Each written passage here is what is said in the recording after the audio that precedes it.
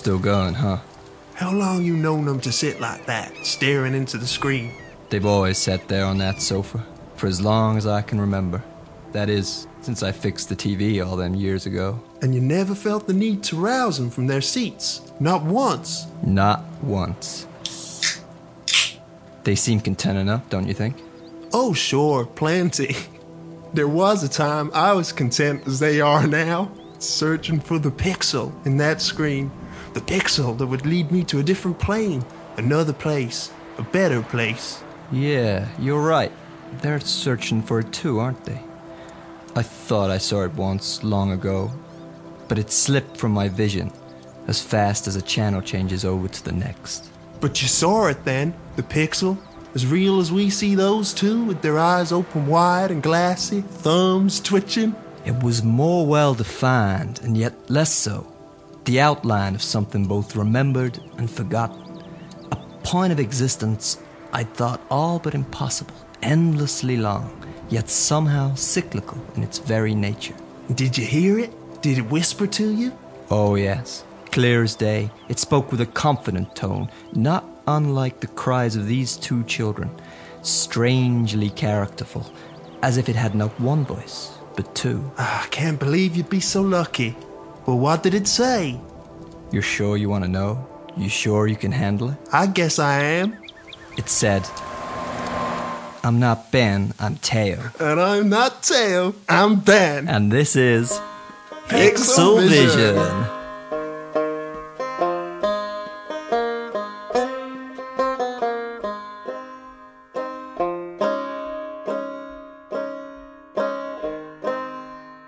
Teo, what game are we talking about this time on Pixel Vision? We're talking about Kentucky Route Zero. Yeah. As you got a hint in the introduction there.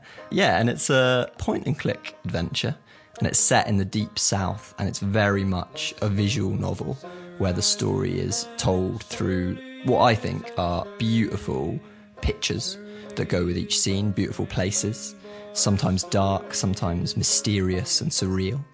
A lot of the game is told through dialogue, so you start as Conway, a truck driver who is out on a delivery to 5 Dogwood Drive, but they do not know where 5 Dogwood Drive is. Now, there's not many people know that. They hear that it's on the Zero, Equinus Oils, a gas station, and the whole game is about Conway's quest to deliver the antiques that he's driving to 5 Dogwood Drive. Did you just jump straight in with the Teo monologue there, right from word go? Yeah, I think I did. I don't know why. No reaction, no sort of debrief, just like fired up. Ready to go! Fired up! Ready to go! I only finished it last night. Fortunately, the last act is the shortest one. Don't think that's a spoiler to say that. And yeah, it left me feeling quite meditative and thoughtful. I suppose I didn't want to start with any fripperies, jokes, silly behaviour. I just wanted to, just talk about the game. No, I wouldn't dream of starting with silly behaviour, mate. No way. One word I did think that was perhaps missing from your Teo monologue, if you don't mind a quick critique, is I don't think you said surrealist.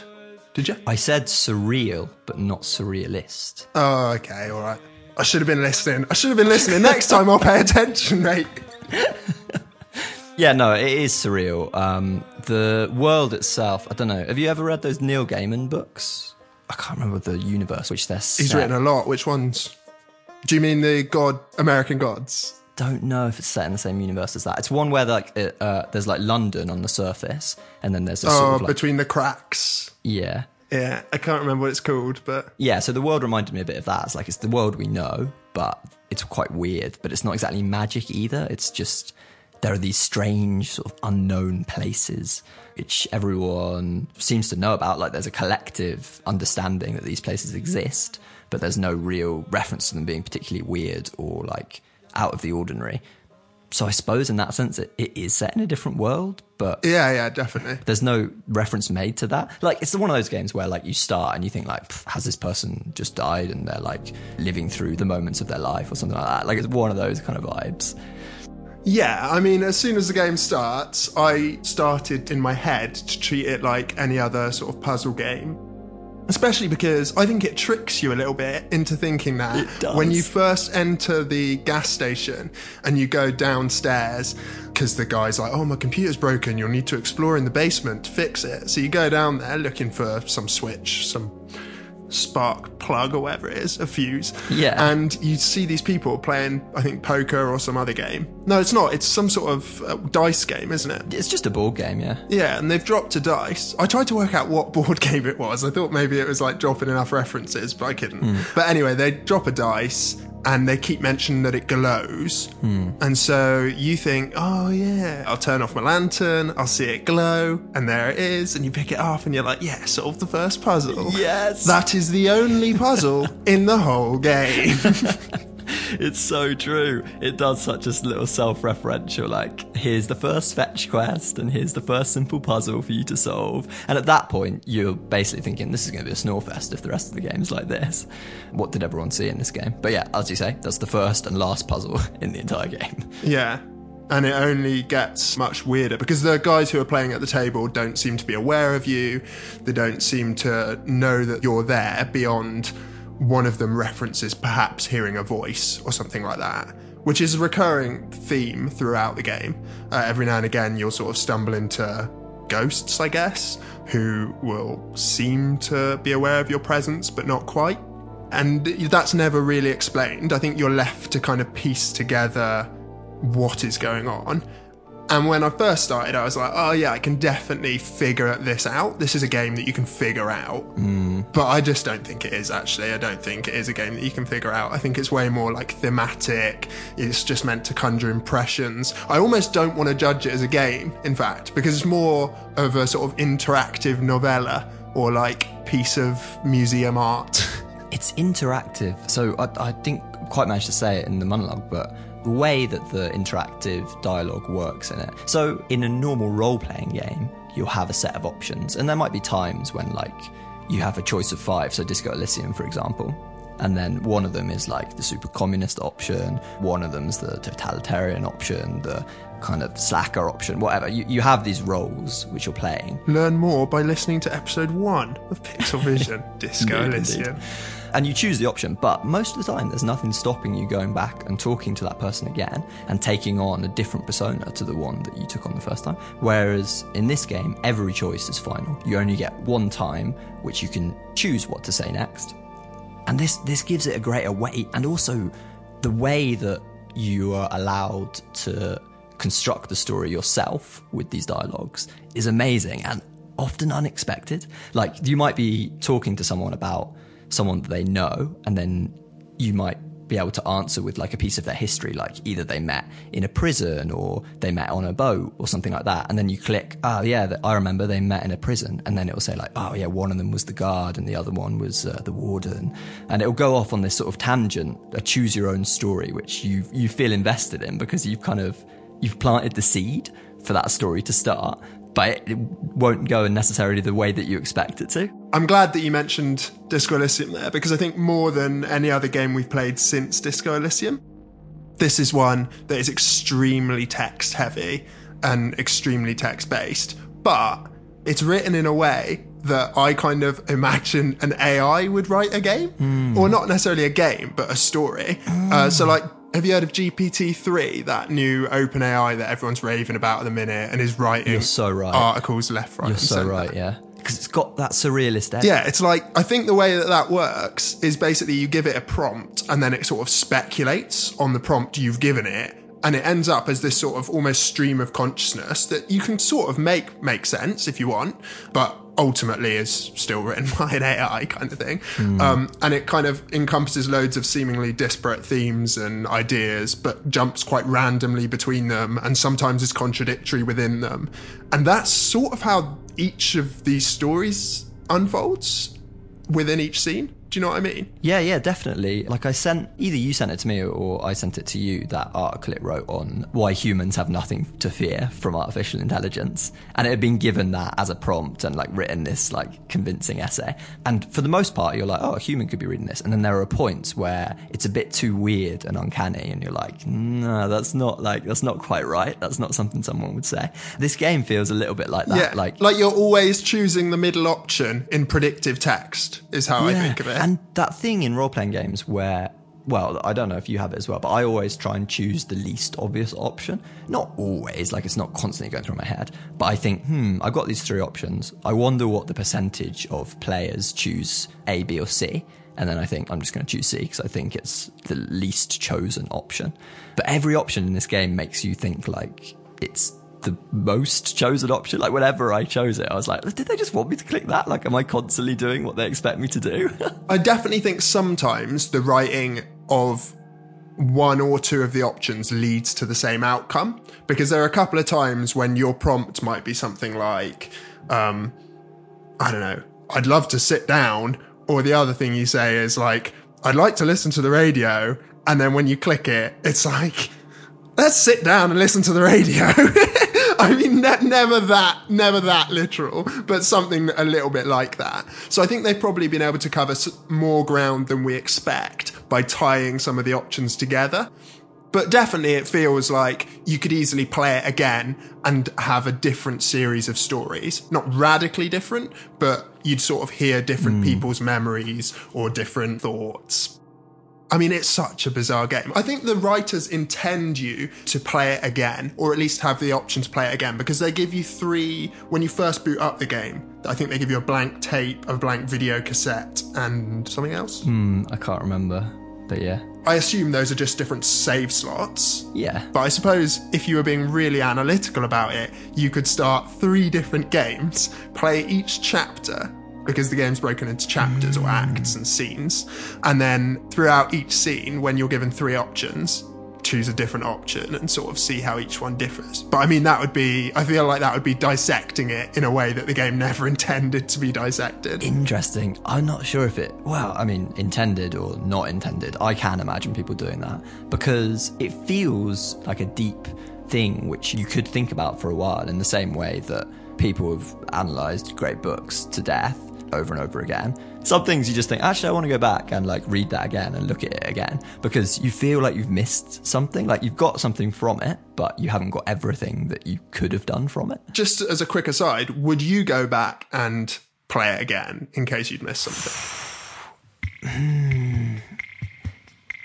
You see, that would be my reaction as well. I don't think I would. And that's not because I didn't enjoy it per se. Although it is a strange game to say that you enjoy or don't enjoy, since, at the risk of sounding like the script itself, it just kind of happens to you. Yeah, it does. But it's more like you're observing. So you know when you go into a museum and it's a pretty normal museum and you're going from room to room and there's loads of different artworks on the walls and stuff. And then you go into one room and it's all dark and there's a little bench in the middle with some sort of tatty headphones on it. And then there's a big screen on one side and just like black and white flickering images. And then another scene comes in and it's like a really long thing of countryside. And then suddenly straight in a close up of some like hardcore pornography or something. And then it's something else.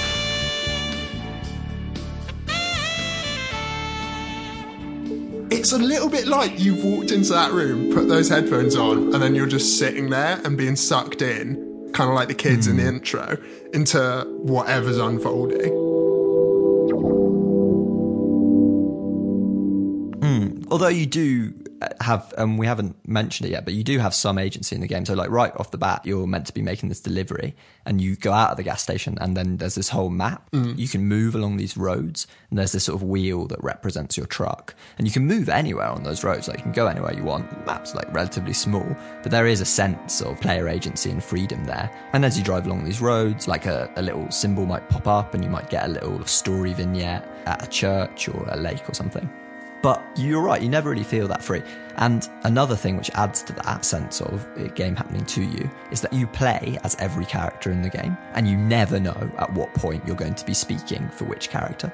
So initially there's just Conway, and then he meets Weaver and her sister Shannon. And so initially when this happens and you meet Shannon in the mine, and as soon as you meet her, you get to speak for her, and then you get to speak for Conway as well. And you're like, what, am I playing both characters here? And then by the end of it, you're playing every character. Yeah, that is really cool. And actually, sometimes you're not playing any of the characters, which is kind of clever as well. So like that was actually my favourite scene, I think, because when you go into...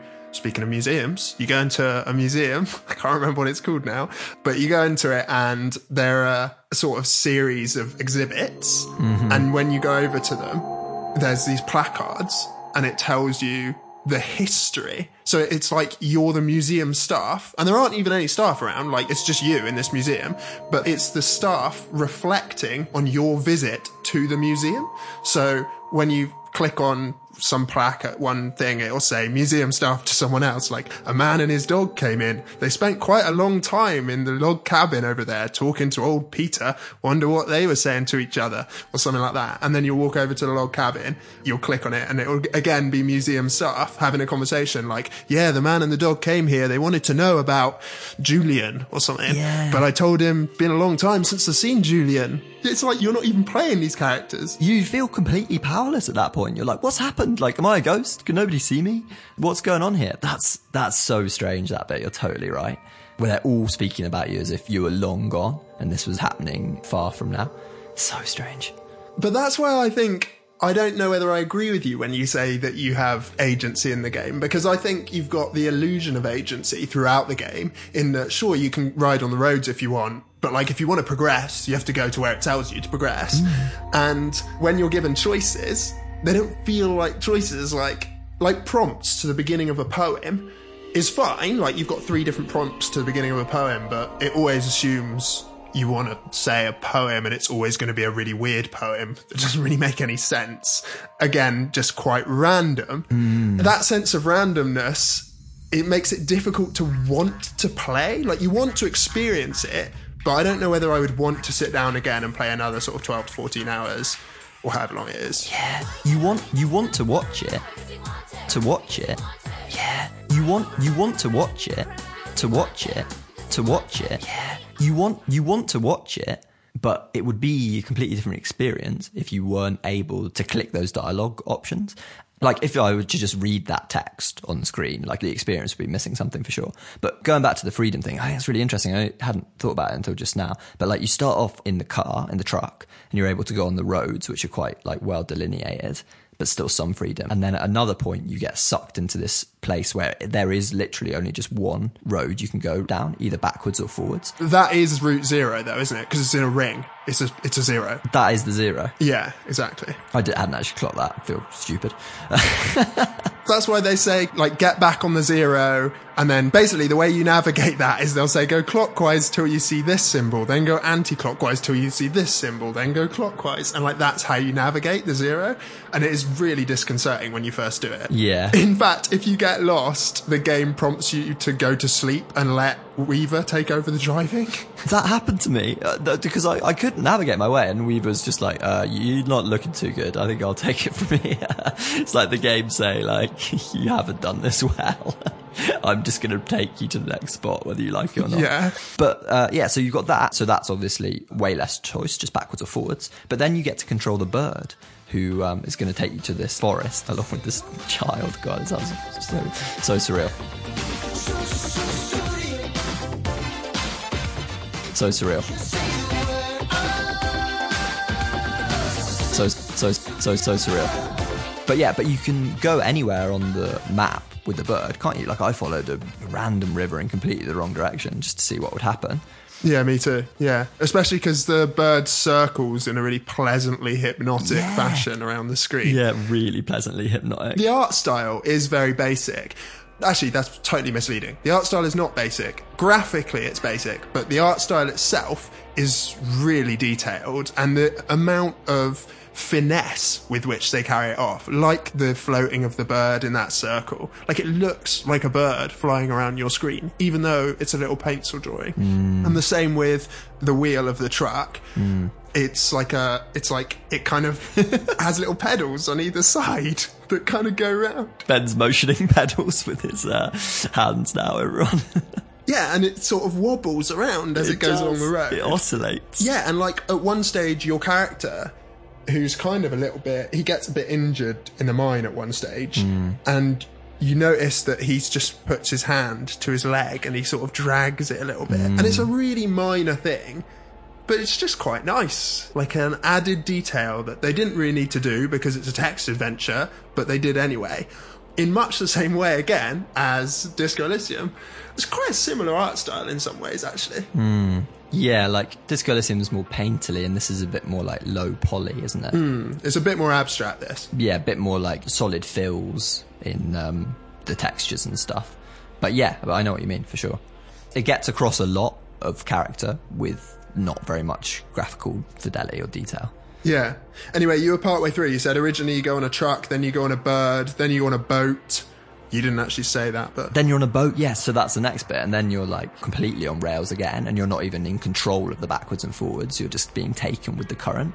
And your only choice at each point when you stop on the boat is whether to leave the boat or stay on the boat. You're also in a minecart at one stage. And also on a minecart, that's another sort of backwards and forwards, but in 2 dimensions, I suppose, rather than the 0, which is around and around, yeah.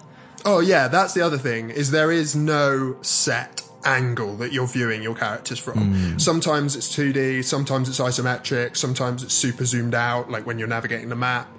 Sometimes it's super, super close up. So, like, there are these interludes between the main acts, which seem to just be their own little scenes. And one of them is just a telephone, like a giant pink telephone. I love the telephone. And you pick it up, and there's just one number written by it, and you dial the number, and then you get a touch tone menu, and each tone is something absolutely batshit crazy.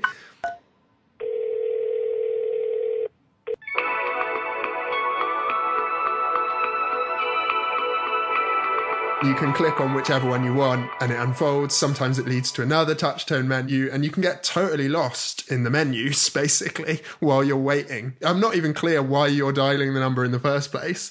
It's just really cool. I think it's called like the Secret Tourism Board or something like that. Yeah, that's exactly it, like the Secret Tourism Hotline. Hello. You have dialed into Here and There Along the Echo, a guide to the Echo River for drifters and pilgrims. This guide is a public service provided by the Bureau of Secret Tourism. Yeah, I spent 30 minutes, I reckon, on that phone, and most of that was telling a man about a snake that I was holding. If you're holding a snake right now, press 4. To hear these options again, press 0. I spent over an hour. Really? Can you believe that, yeah? I literally spent over an hour on that phone. So did you hear all the organ music? Yeah, I heard all the organ music as well. That's in a different place, though, isn't it? No, it's when you press like 1 or something, and it's like, are you hearing strange music or something like that? It's like, press 1 for yes, and you press it, and it's like, is it this organ music? And then it just plays you a really long load of organ music. Didn't even hear that bit. Really? Because then Yeah. I was like, I listened to the whole organ, and I was like, no, it's not. I'll push 2. So I was like, 2, it's not that one. And he's like, are you sure? It sounds like this. And plays the exact same piece again. Press 1 if that's the music you're hearing. Otherwise, press 2. In that case, I don't know where it's coming from. It's nice though, isn't it? Let's listen to it again. But it does the same thing with the choose the story with this telephone line. Like, it's exactly the same format. He'll say, you're holding a snake. Is the snake doing this? Is the snake doing that? Like, press 1 if the snake's doing this.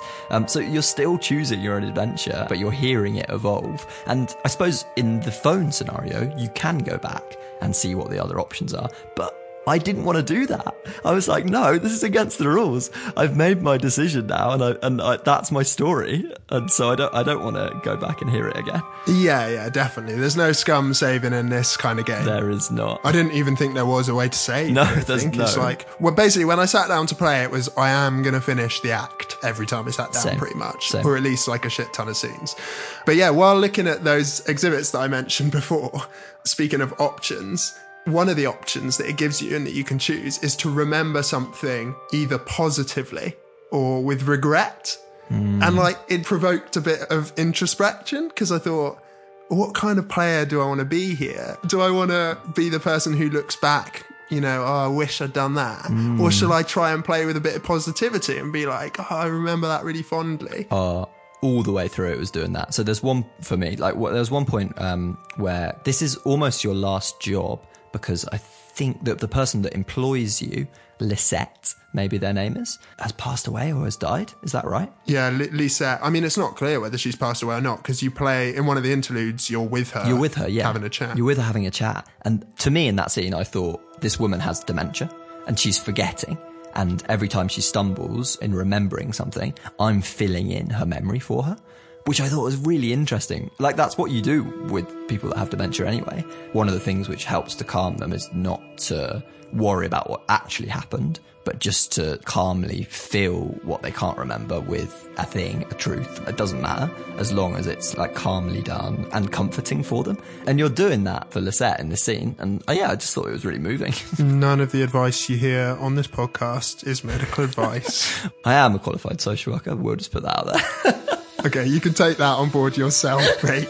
I'm not having someone ring up like, I told my gran this crazy thing and now she's done it and it's your fault. Not crazy things. I'm just talking about like calm things. Comforting, calm, crazy things. Because you'll stress them out if you're like, I can't remember what it is. You can't remember what it is. And they're like, no, I can't remember. And you're like, I can't remember either. We're also... It's better just to be like, no, I think we just left that in the supermarket. Okay. But it's slightly more poignant decisions you're making in Kentucky Route Zero. Anyway, I'd never seen that dynamic before, and I thought, that's fucking interesting. What did you make of the scene when you are in a bar? This is another interlude. You're just in a bar and you're hearing some people have a chat with the barman. A little slow tonight, isn't it?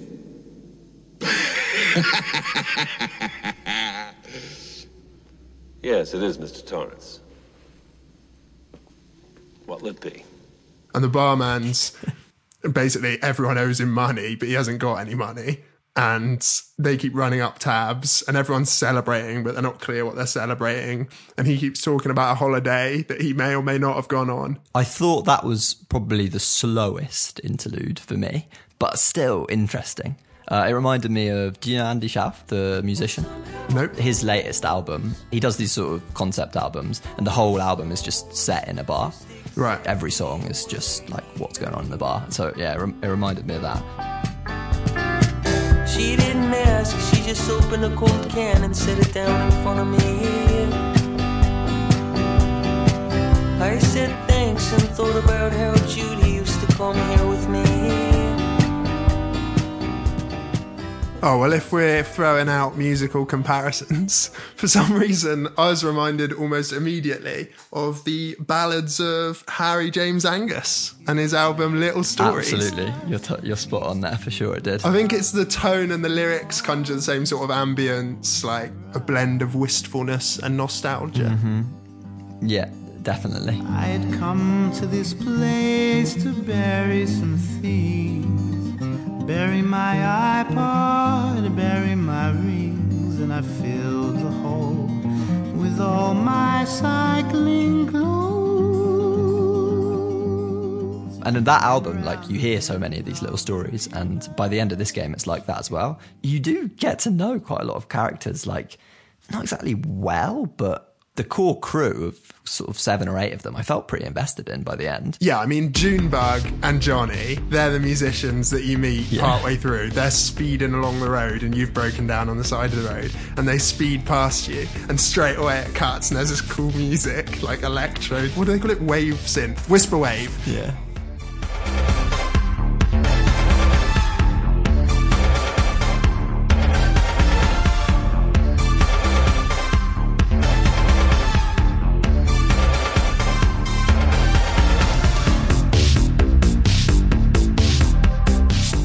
like, there's this music going on and you're speeding along and one of you's in a sidecar, and you can choose which bit of the road you're looking at, or whether you're looking out to the side. Like, I'm not really sure why, but you can.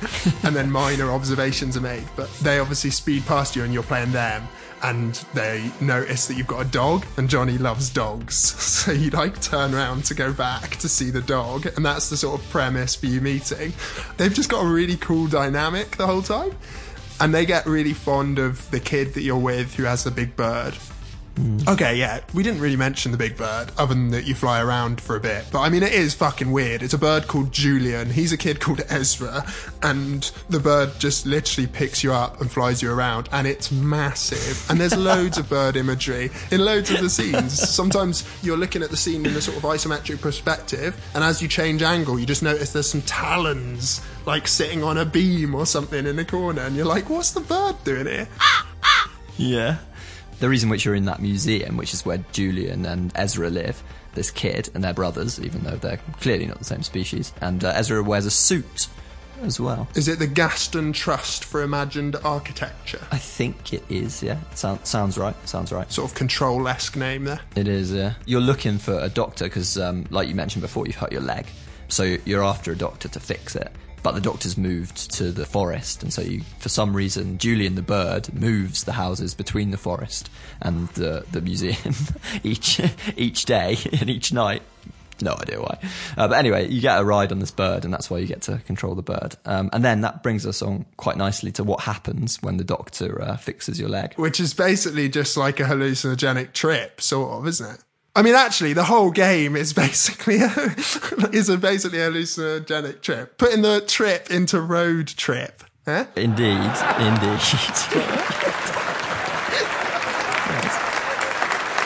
But trippy, yes, but also unsettling, because there's this whole arc, or there's this thing in the background the whole game of these two companies, the Consolidated Power Company and the Hard Times Whiskey Distillery.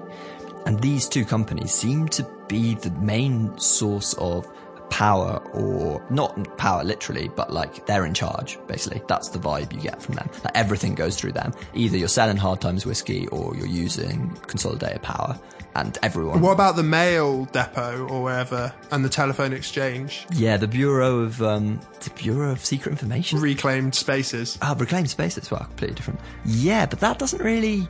They seem like a neutral party, don't you think? They seem more like an observer than a... Yeah, but you're constantly going back to the Bureau all the time and looking for Lula Chamberlain. Yeah, you are. In fact, there's a really fucking weird sequence of events when you first arrive at the Bureau. So you arrive, first of all, you're like, are we indoors or outdoors right now? And none of you seem to know the answer. Yeah, that's and then good. you go over to the desk, and you can just skip the desk and go straight to the lifts, but you go over to the desk and the woman's like, oh, I'm never normally working here, I'm normally working on something else. She gives you kind of an overview of the building. You go up in the lift, and the lift on one floor, it's just got bears. Yeah. Like literally, you just get off the lift and it's just about 10 bears just milling about. The bear floor. Yeah, the bear floor, doing nothing. And then... in the game, it says, oh, go up and chat to this guy on floor 5 or something. But I didn't want to do that. I wanted to see every floor on the way up. So I got off on floor 1, and you're laughing, and I'm guessing you did exactly the same. Exactly the same thing. As a player playing a game, you think, right, they've told me to go to floor 5. There's no way I'm missing out on floors 1, 2, 3, and 4. So you just go up systematically. But actually, you needed to go to floor 1 in the first place. And the person at reception had sent you on a wild goose chase. But like, I'm going to say 90% of players are going to just stop on floor 1 and get to where they needed to be to begin with by not following the instructions of the game. I'm almost certain that's intentional. Yeah, probably. And like, when you go over and you find Lula Chamberlain, then she still sends you up to floor 5, doesn't she? So you've still got to work your way up there eventually. Yeah. It happens at other points in the game as well, but these floors, you're never really exactly sure where you can and can't stand in the game. Like, you're moving around your sprite, and sometimes you kind of go behind things, but it doesn't feel janky. It's like, it's really smooth. Like, you just click somewhere and you just stroll there, but then you're a bit surprised that you've been allowed to like enter, like go behind this pillar or like something like that, because it's just not clear. Like, you can't click there. Yeah, there's no, what's the word in a game when you're aiming? Hitbox. Like cross. No. The cortical... What's it called? The crosshair. There's no crosshair. No, there isn't a crosshair. There's this weird kind of like stake that when you click on the ground, it implants this stake and then this sort of horseshoe. Yeah, it's the horseshoe game, isn't it? It's like your every point that you move, you're playing that little horseshoe game each time. Yeah. It's so bizarre. I actually love that. I love that. But more than I love that, jumping ahead, is in Act 5, where you're not any of the characters. You're a cat. You're a cat chasing a dragonfly. And every time you click, the dragonfly moves, and it moves exactly like a dragonfly. It does this like little dip before it takes off and sort of zips straight to where it needs to be, and then does that like flitting thing of just hovering there. And the cat sort of bounds after it playfully. And then when it gets there, just sort of circles it or sits nearby or something. And like, that's your cursor. Cursor. That was the word I was looking for. Oh man. Yes. Nice. Playing as that cat, there's something, because like we kind of implied it before, but especially when Conway's legs hurt, you're stumbling around, it's so slow. Other points in the game, you're not even in control of where you're moving. And then you get this freedom as the cat in Act 5. It just feels awesome to run around as that cat. Yeah, it's so fluid. Yeah, it's so fluid. It made me be like, I'm just going to make a game where I'm just running around as a cat. It's like playing Assassin's Creed for the first time. Yeah, it is. It is.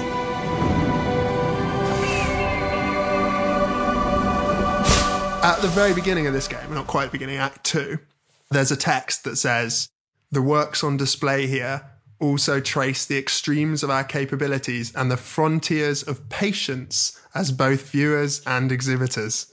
And I thought, there's a little message from the game devs to the player.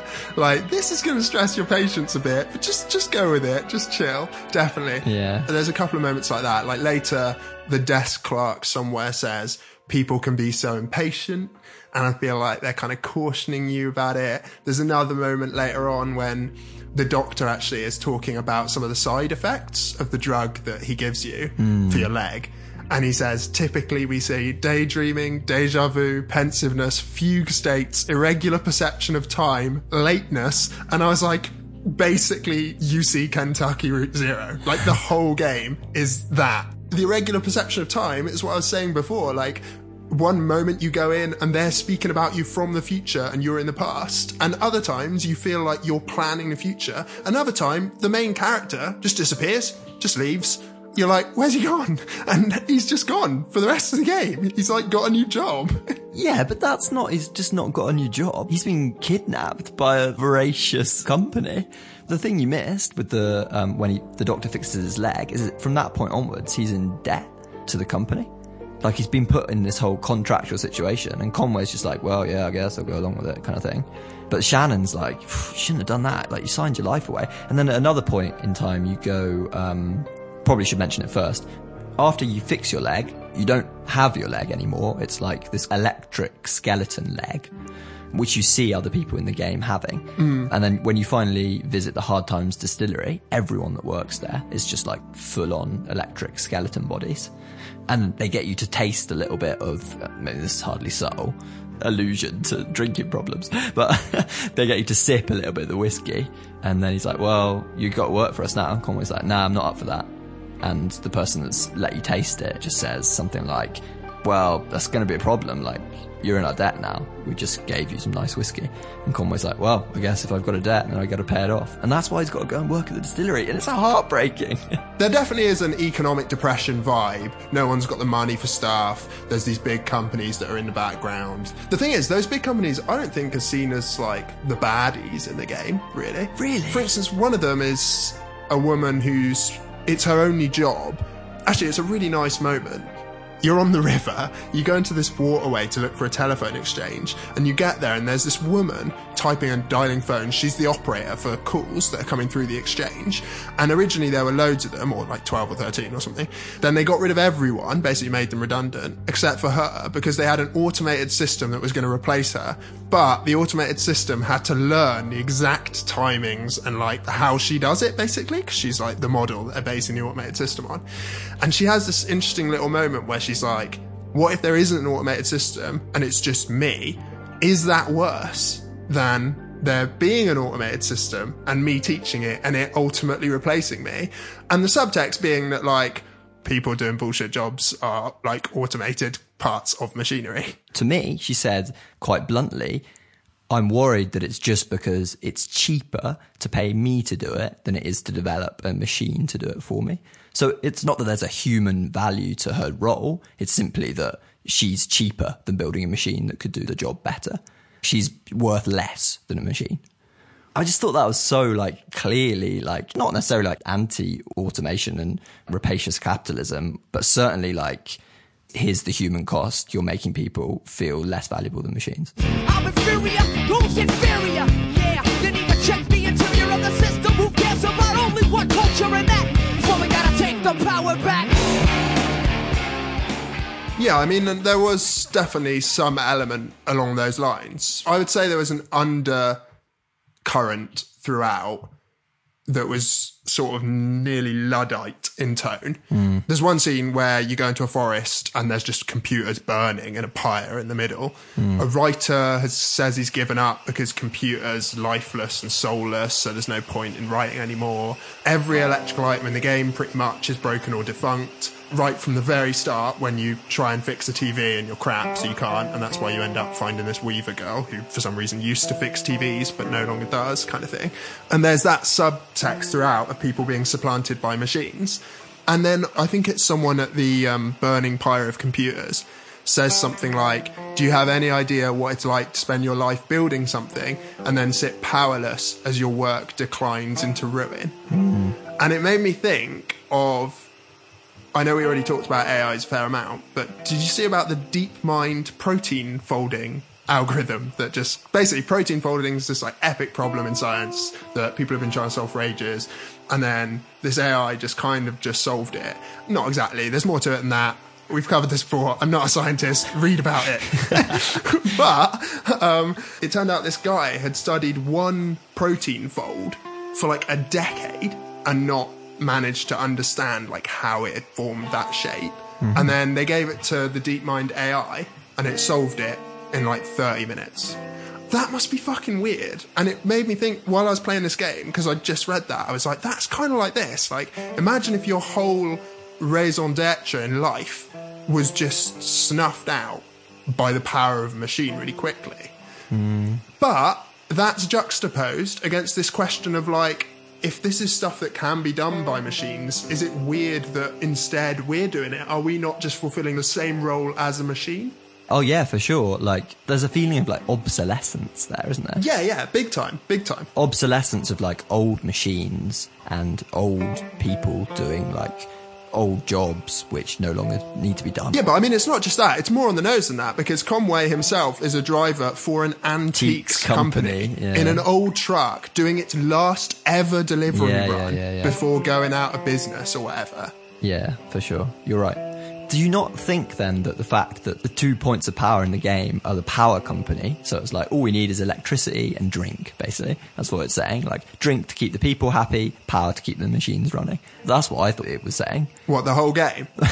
Nah, not completely. But like, this is a really bleak view of human society, is like drink to keep people happy and power to keep their computers running. Sustenance and pleasure, basically. It's kind of in the same vein as with a lot of David Lynchian stuff.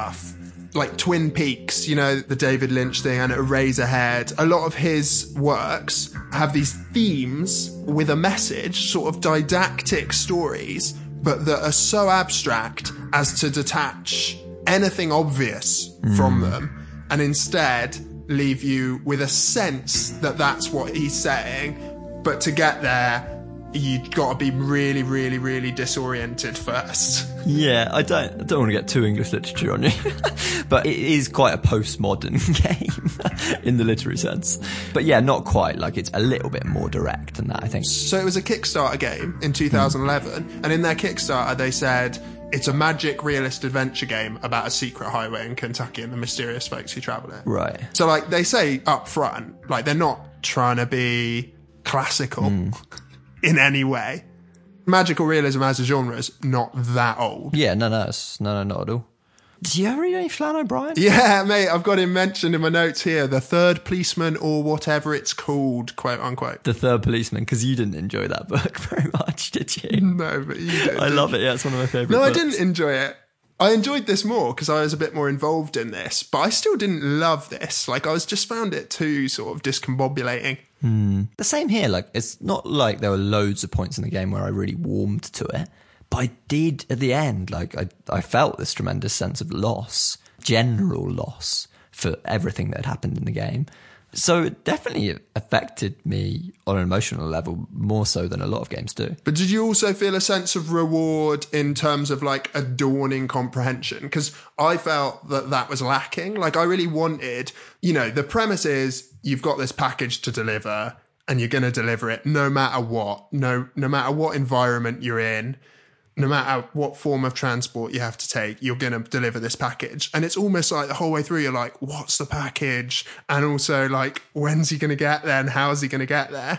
And then it's almost like, even though every scene is a progression along that route, they're so unrelated to the actual traveling that you almost disengage from that plot. And then when you realise that you're at the very end, you've reached Five Dogwood Drive and you're like, oh yeah, what's it going to be? What's the revelation? I don't know that there was a climax that was really fitting for that grand ending. No. And I found that a little bit disappointing. Like watching Inherent Vice, the P.T. Anderson movie, where it's kind of a stoner PI who's going to solve this missing girl's kidnapping or something. And you're like, oh, okay, well, it's an interesting premise. And then the whole film happens and you're kind of like, Jesus, I didn't even follow any idea that there was a missing girl. I have no idea how it all comes together. Like, it just seems like a series of sort of random asides. Yeah, like it's loose, isn't it? There's a lot of loose threads and it kind of meanders to a conclusion which doesn't really exactly fit the journey very neatly. I think maybe one reason that didn't bother me as much as it may have done you is that for some reason I decided from the offset that I didn't want to reach Five Dogwood Drive. As if in a traditional game you're like looking for clues, like where is this place? Quite often you're given the option to say like, oh, have you seen Five Dogwood Drive? Do you know where it is? And I never took that option, not once. I was kind of like leaning into the weirdness. Yeah, that's quite flattering, if anything, actually. Because they reached a point in the game around Act 4 or something. I think I was already on the river, whenever that is, when I realised that as you're going along the river, you're giving prompts and you're kind of stopping off at places. And I knew that these were all places en route to destination. And I realised that each prompt would open a new scene. And so one of them was like, you go foraging for mushrooms. And then another one was like, you just lounge in the hold with the other dogs or something like that. And you know that you're going to play whatever scene you choose. And I played the mushrooms one and it was quite long.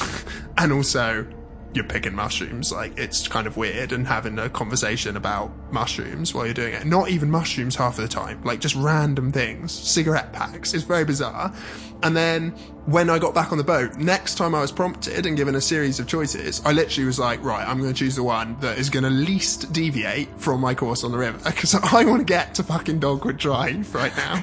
So I think we both knew that was going on in the game. But whereas you were like, yeah, I'm going to explore the randomness, I was kind of like a bit too out of my comfort zone and just wanting something a little bit more with a whisper of mainstream about it. Interesting. But it didn't necessarily mean that I was adventurous all the time. So the act where you're on the boat, there's just this two choices between the two scenes, and you know that whichever scene you choose, you'll leave the other one behind, and you won't see it for the playthrough. It's literally like an act of two halves where you only see half of the content in that act. Quite a brave design decision, I'd say. Yeah, for sure. Sometimes you do jump back and play the other side, though. Do you? Yeah, don't you remember like when you first find the church where you then descend into the underchurch and meet the electric skeleton men and get hired for a new job? When you first get there, you can stay outside as Ezra and Junebug, or whoever you're with, Ezra and Weaver. I did stay outside, yeah.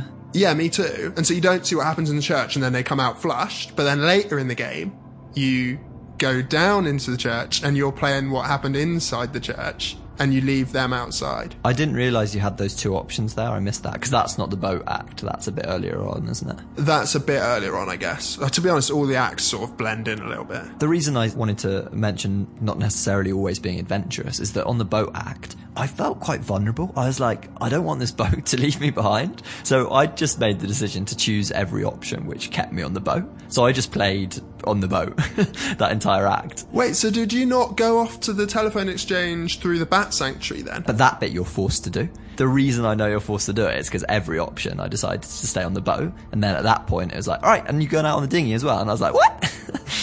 That's the option I didn't choose. Oh, right, okay. I want to stay on the boat. So yeah. And that confirmed my worst fears. But the Bat Sanctuary I was a bit baffled by, because you go into the Bat Sanctuary and it's really cool. You're kind of going through these routes, almost like giant mangroves, that you're working your way through, and bats are flitting around you, and it looks cool. It's this sort of slow atmosphere, a little bit haunting, I suppose. But you come across these plaques, again, like there's quite a lot of these sort of plaques, like as if everything is an exhibit throughout the game almost. And because you're in a bat sanctuary, so it's giving you information about the bats, but one of the first plaques you come to, it says...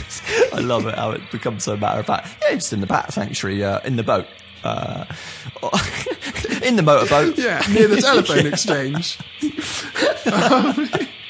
And it says that the bats don't like light and don't scare them and stuff like that.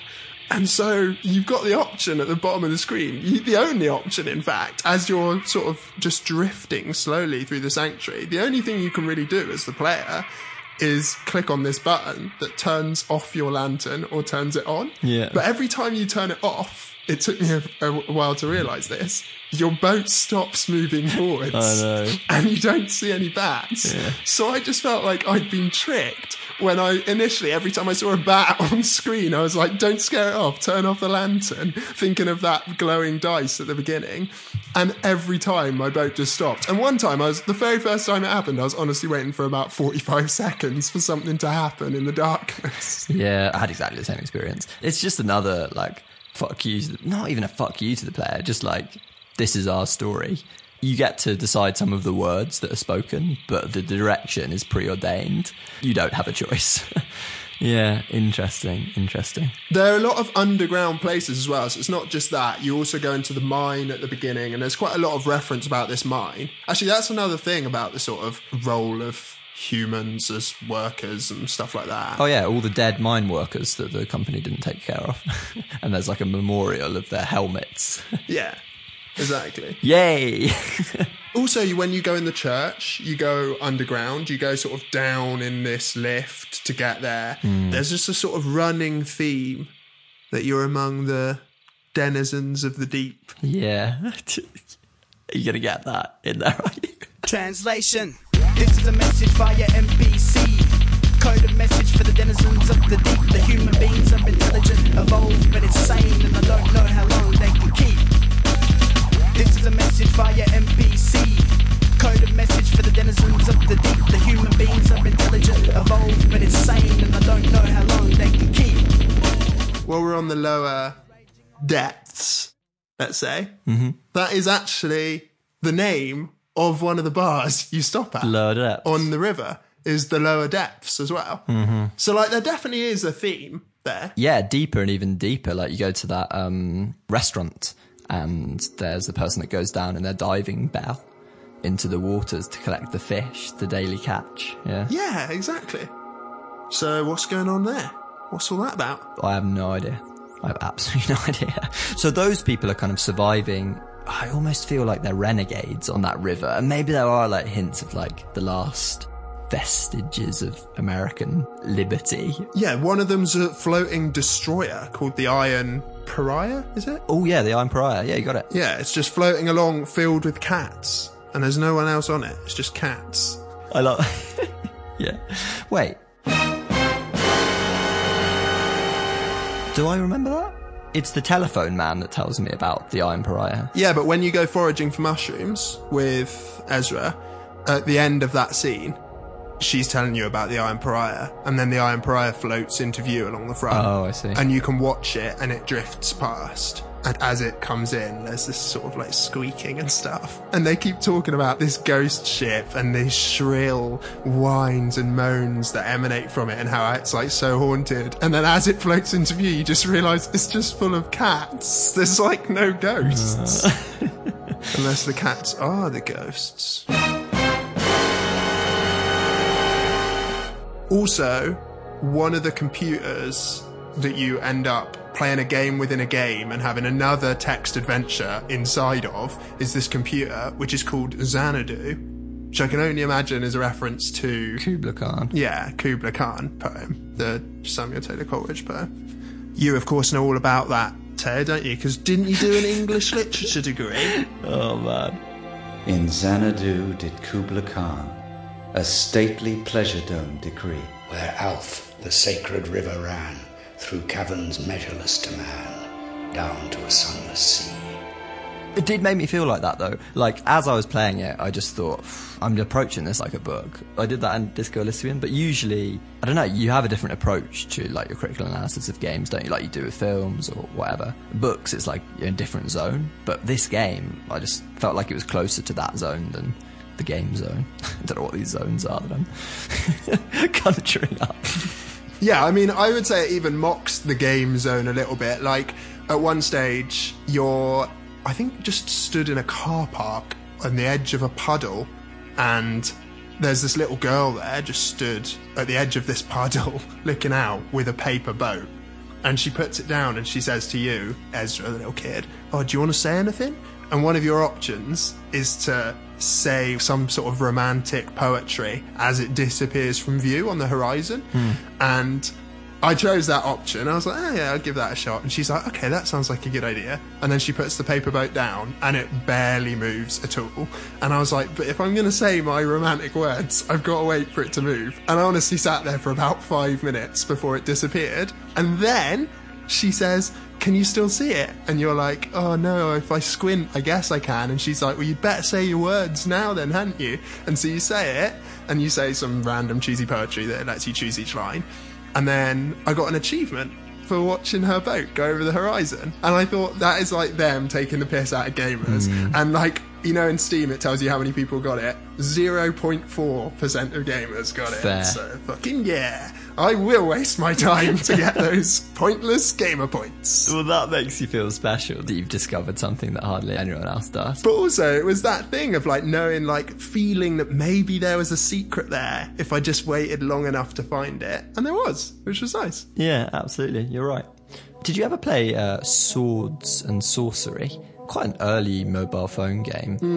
The pixel-based graphics one, yeah? 8-bit or something. Yeah, pixel art. Pretty sick soundtrack by Jim Guthrie. I remember listening to the soundtrack loads when the game came out. But that had a similar tone to the game, and it had that feeling of like there being secrets, but in actual fact, the game was quite linear, but there were still a few secrets dotted around which you could find, like little achievements like you had there. Yeah, I bet there were more secrets in that touch tone menu, for instance. Yeah. If you wanted to go looking for them, you got 3 save slots to do so. This world is not my home. I'm just passing through. Music. We haven't talked about the music, man. And like, it's quite a big deal in the game, since a lot of the scenes that you enter into are, for instance, at bars where there is a band playing, or you're the band. Like, a couple of your characters are musicians, Junebug and Johnny, and you meet their mates as well, Cyrano. Each time you are introduced to these musicians, invariably you will then see them perform at a later date. But in addition to those characters that you sometimes play who are musicians, there are also just NPCs who just float in and out of view on like barges or whatever, or are like stood as silhouettes in the wood, just playing away on their little banjos and their little guitars, which is really cool. All of that music is written by one guy, Ben Babbitt, his name is. Really? And he's released an album for Junebug and an album for the Bedquilt Ramblers, who I assume are the guys in the background. And you can listen to both of them on Spotify, if you so choose. I definitely will. Or any other music platform. Yeah, I haven't listened to it, but I will give it a listen. I love the music in the game. The sound design generally in the game is super well realised. everything clangs and splashes satisfyingly, doesn't it? Yeah, although it's all quite muted. Like the whole game is clearly meant to be. Like the colours themselves are quite subdued in such a way that it feels like you're listening to it from a great distance or from underwater or something like that. So like one of the sounds you'll hear a lot in the game is the truck that you leave running, which is like, and the lights going off and on, like,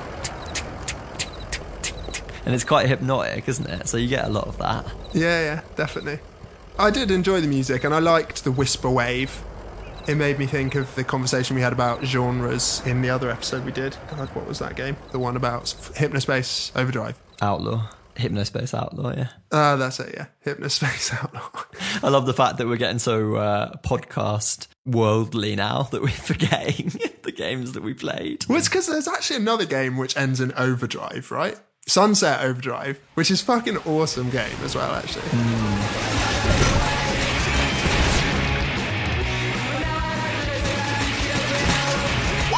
Sounds like you got a bunch of them coming your way.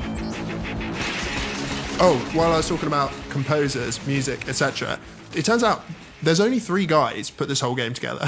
What? Yeah, you know I mentioned it was a Kickstarter at the beginning.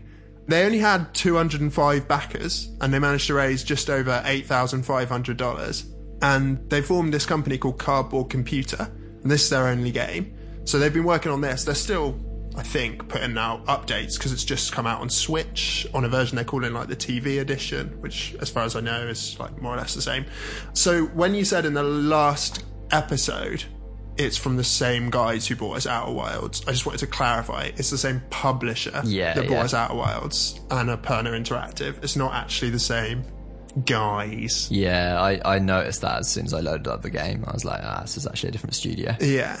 So these guys are, because there's only 3 of them, figure I mention them. Jake Elliott, design, programming and writing, and Tamas Kamensky, definitely said his name wrong, Kamensky, design and art, and Ben Babbitt, the composer. That's wicked. So inspiring, isn't it? What I did notice is that the 5th act only came out in January this year. We're actually not too late to the party on like the finished product on this. So they basically released the whole thing in a series of acts, each one with a prolonged period of development between. After the very first one, I think expectations were so high, which in honesty, I don't fully understand why. Like, don't get me wrong, it's pretty unique in a lot of ways, but I don't fully understand how it's been quite so critically acclaimed as it has been. Well, yeah. But reviews were like off the charts anyway. It got a massive critical reception, like garnered loads of critical praise.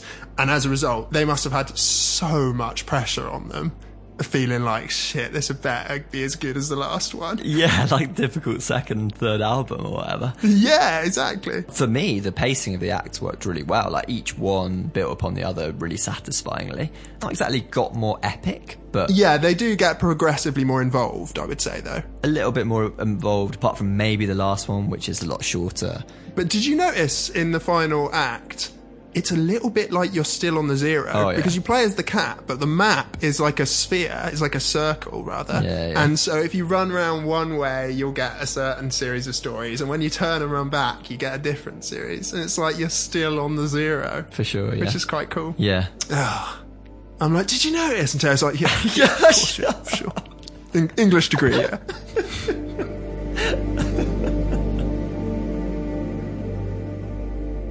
I'm starting to get tired. Oh, it's a late night for Teo.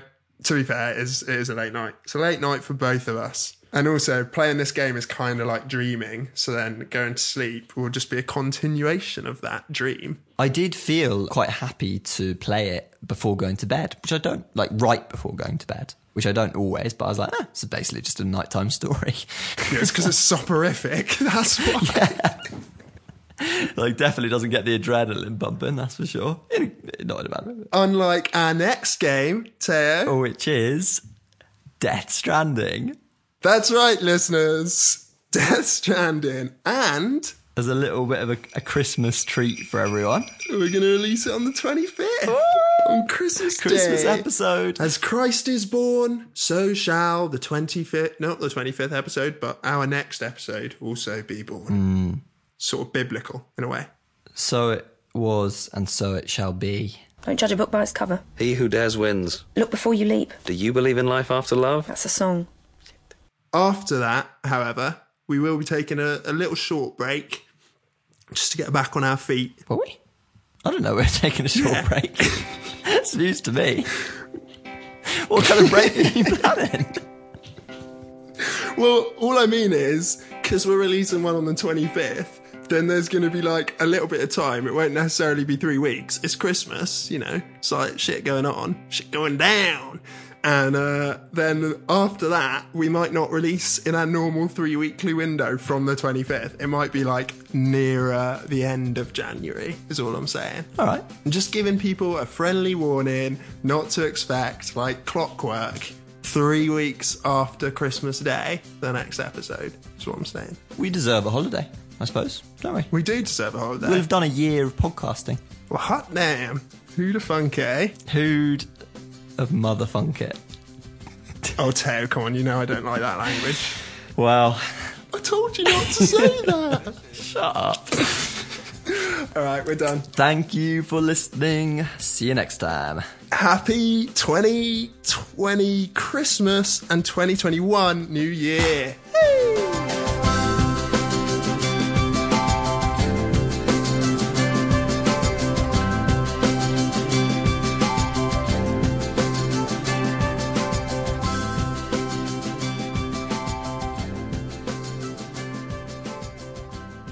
We wish you a Merry Christmas. We wish you a Merry Christmas. We wish you a Merry Christmas and a Happy New Year. Good tidings. Okay, not going for that bit.